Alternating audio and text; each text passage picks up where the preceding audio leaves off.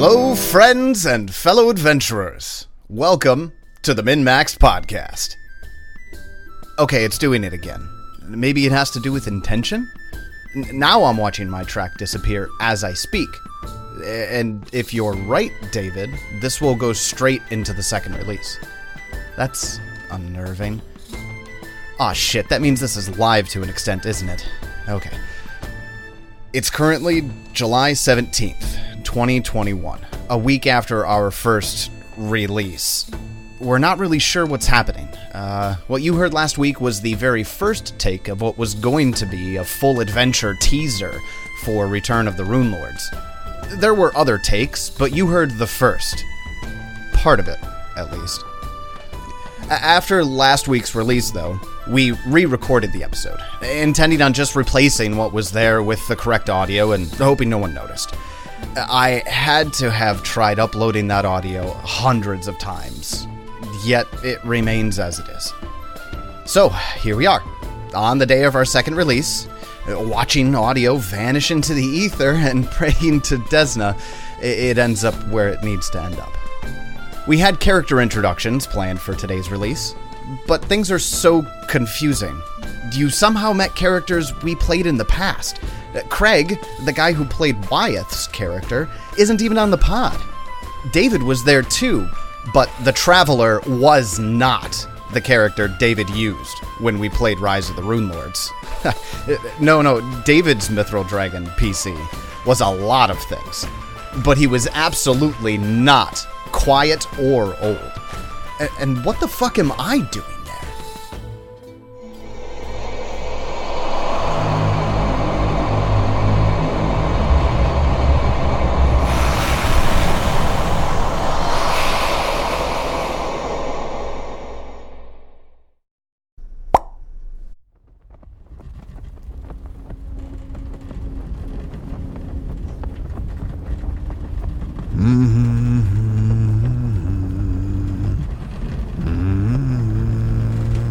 Once more, you find yourself seated in the Mithril Dragon wagon. This time, you find your sight relatively quickly.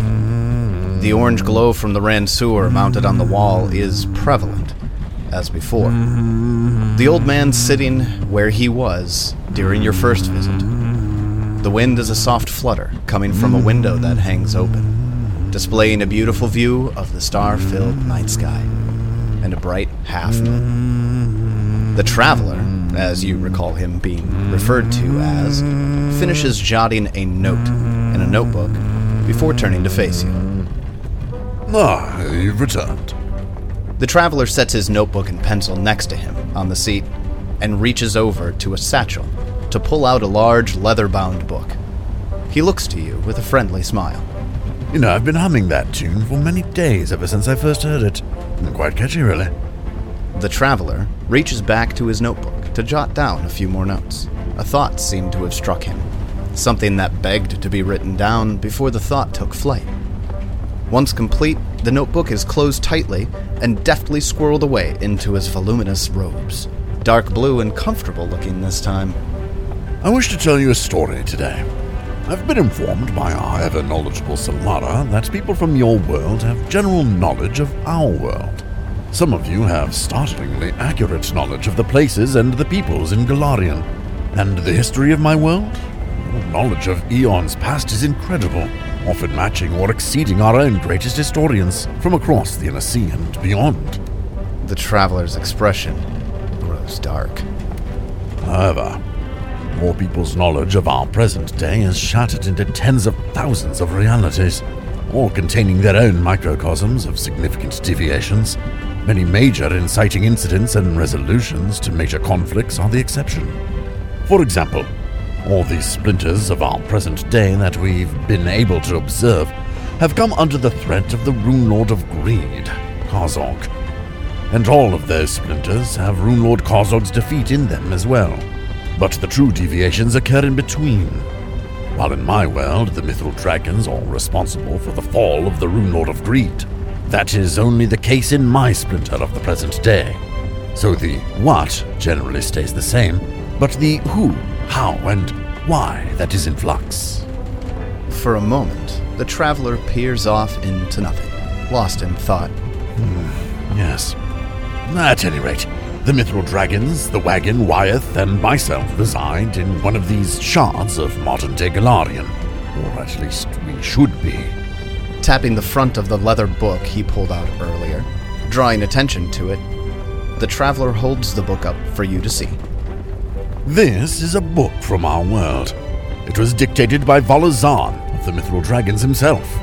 Transcribed by Westwood Brooks, an author nobody's ever heard of. It is a wonderful perspective on the exploits of the Mithril Dragons. Although the narrator can be unreliable at times, it truly stands out among our literature on the subject matter. The traveler opens the book to the first few pages and smiles broadly. Yes, the foreword is a fine place to begin. The author begins with a story, told in the third person, of how he came about all this first-hand information from Vala Zahn himself. It's quite fascinating. In the Naus district of Magnamar can be found dozens upon dozens of shops featuring wares of most conceivable natures. Somewhere among them lives and works the unhappy protagonist of this little story. His name is Westwood Brooks. Why is Westwood Brooks unhappy? He owns a small shop called Brooks Books. But this is not why he is unhappy, not exactly. Westwood is very proud of his small shop and finds it a fortuitous omen indeed that his given name meshes so well with his chosen hobby. Is Westwood in danger? Is he bankrupt? No, not exactly in danger, and he is, moment by moment, finding himself further and further from bankruptcy than he has ever in his life been. Why then is bookshop owner Westwood unhappy? Westwood Brooks started being unhappy about 3 minutes ago, though the problem formed at least 30 seconds before that. This is because about 30 seconds before Westwood became unhappy, a very strange man managed to read the words "Books, Books" on Westwood's shop front. Never mind that the man misread the sign, thinking it simply read "Books" twice. The important part here is that this strange man knew that within books one tends to find stories. This man decided he had a story to tell. "Hello!" called a big, loud, dumb, and friendly voice in through Westwood's door. Westwood, a small, middle-aged man with spectacles, looked lazily up from his desk to see the owner of the voice he heard. "Can I help?" "Is this where books are made?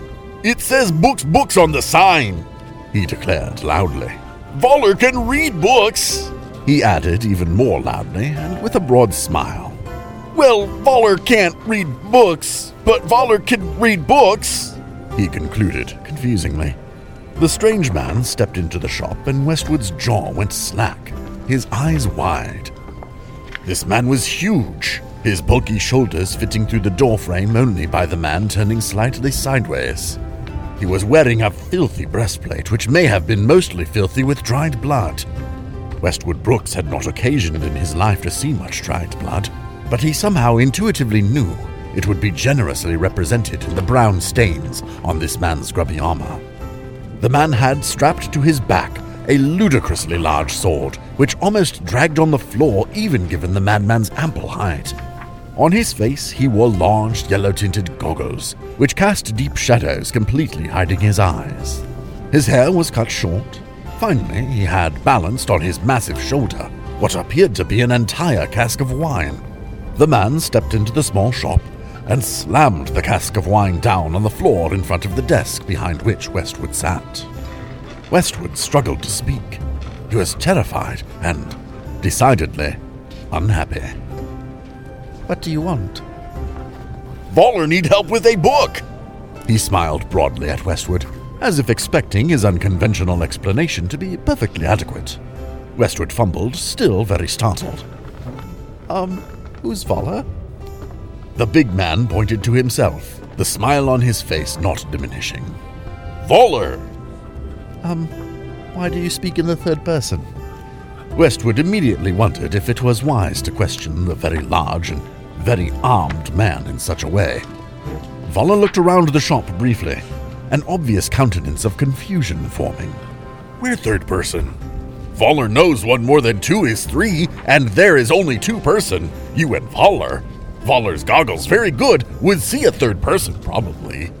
Westwood immediately realized asking this question was indeed not wise, but not for the reasons he'd initially feared. Voller looked around for just another moment.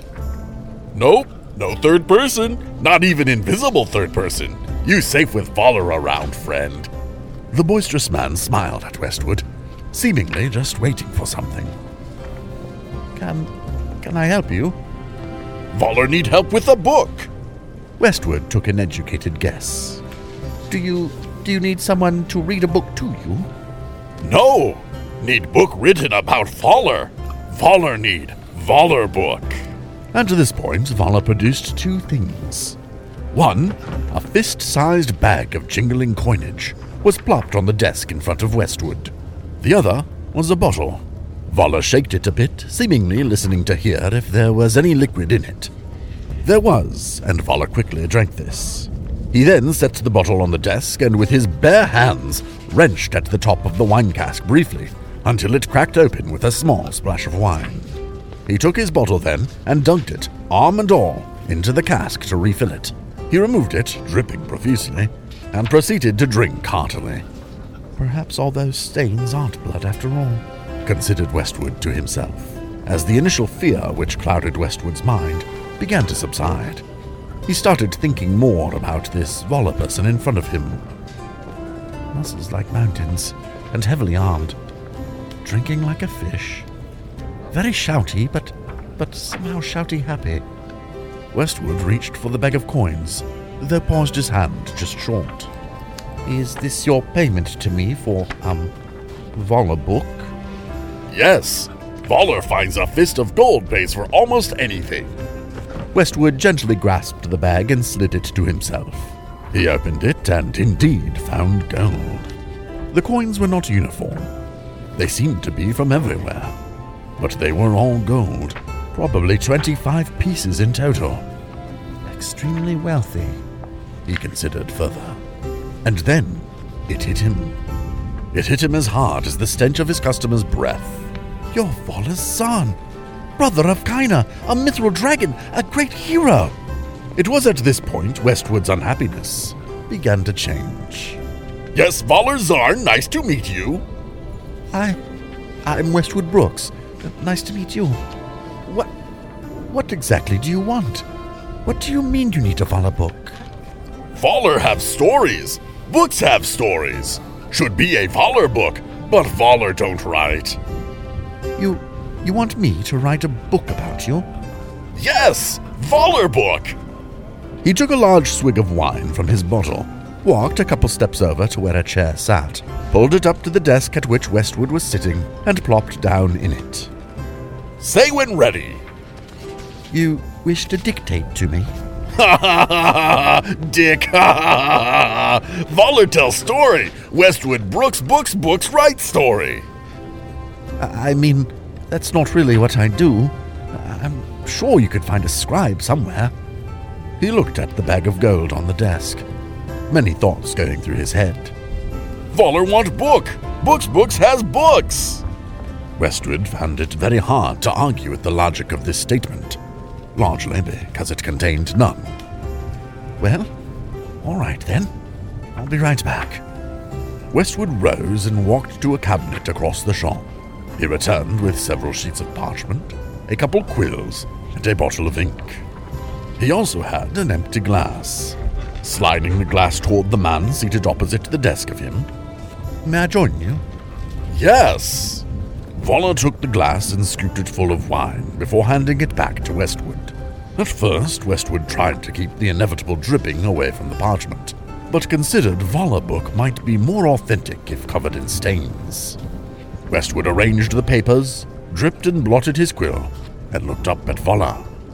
Where shall we begin? A wonderful little tale, and I do love the title page. It reads, Voller book, a rough translation of the words of the man himself, Voller Zarn. His accounts of his adventures, and also the less adventurous things he's done, like sleeping. Also includes his favorite romances, really all of them, and favorite drinks, again, essentially all of them. And the best doors he's destroyed.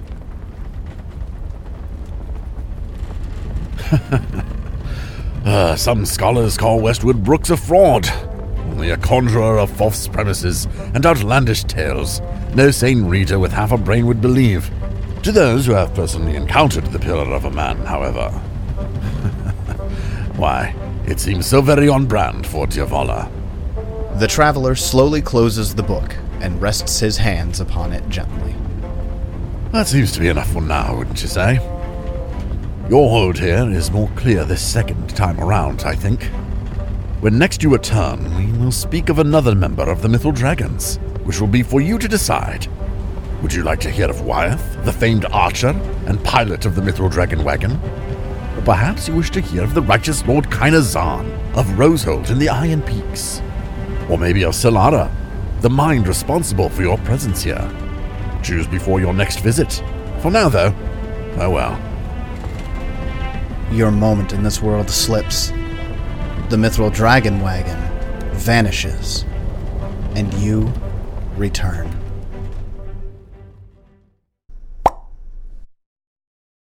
Yeah? Your track is saving again? Mine's not. Maybe you're right. Okay, close it out. Thanks everyone for listening. Stay tuned to next week where we learn more about why you disappeared into the Mythal Dragon Wagon, of all places, and what that has to do with Return of the Runelords. We still plan on launching fully into actual play on August 8th of 2021. You can support the launch of this show by becoming a patron. You can find the link to that below in the show notes. What was that, David? What do you mean a poll just appeared on the Patreon page? What does it say?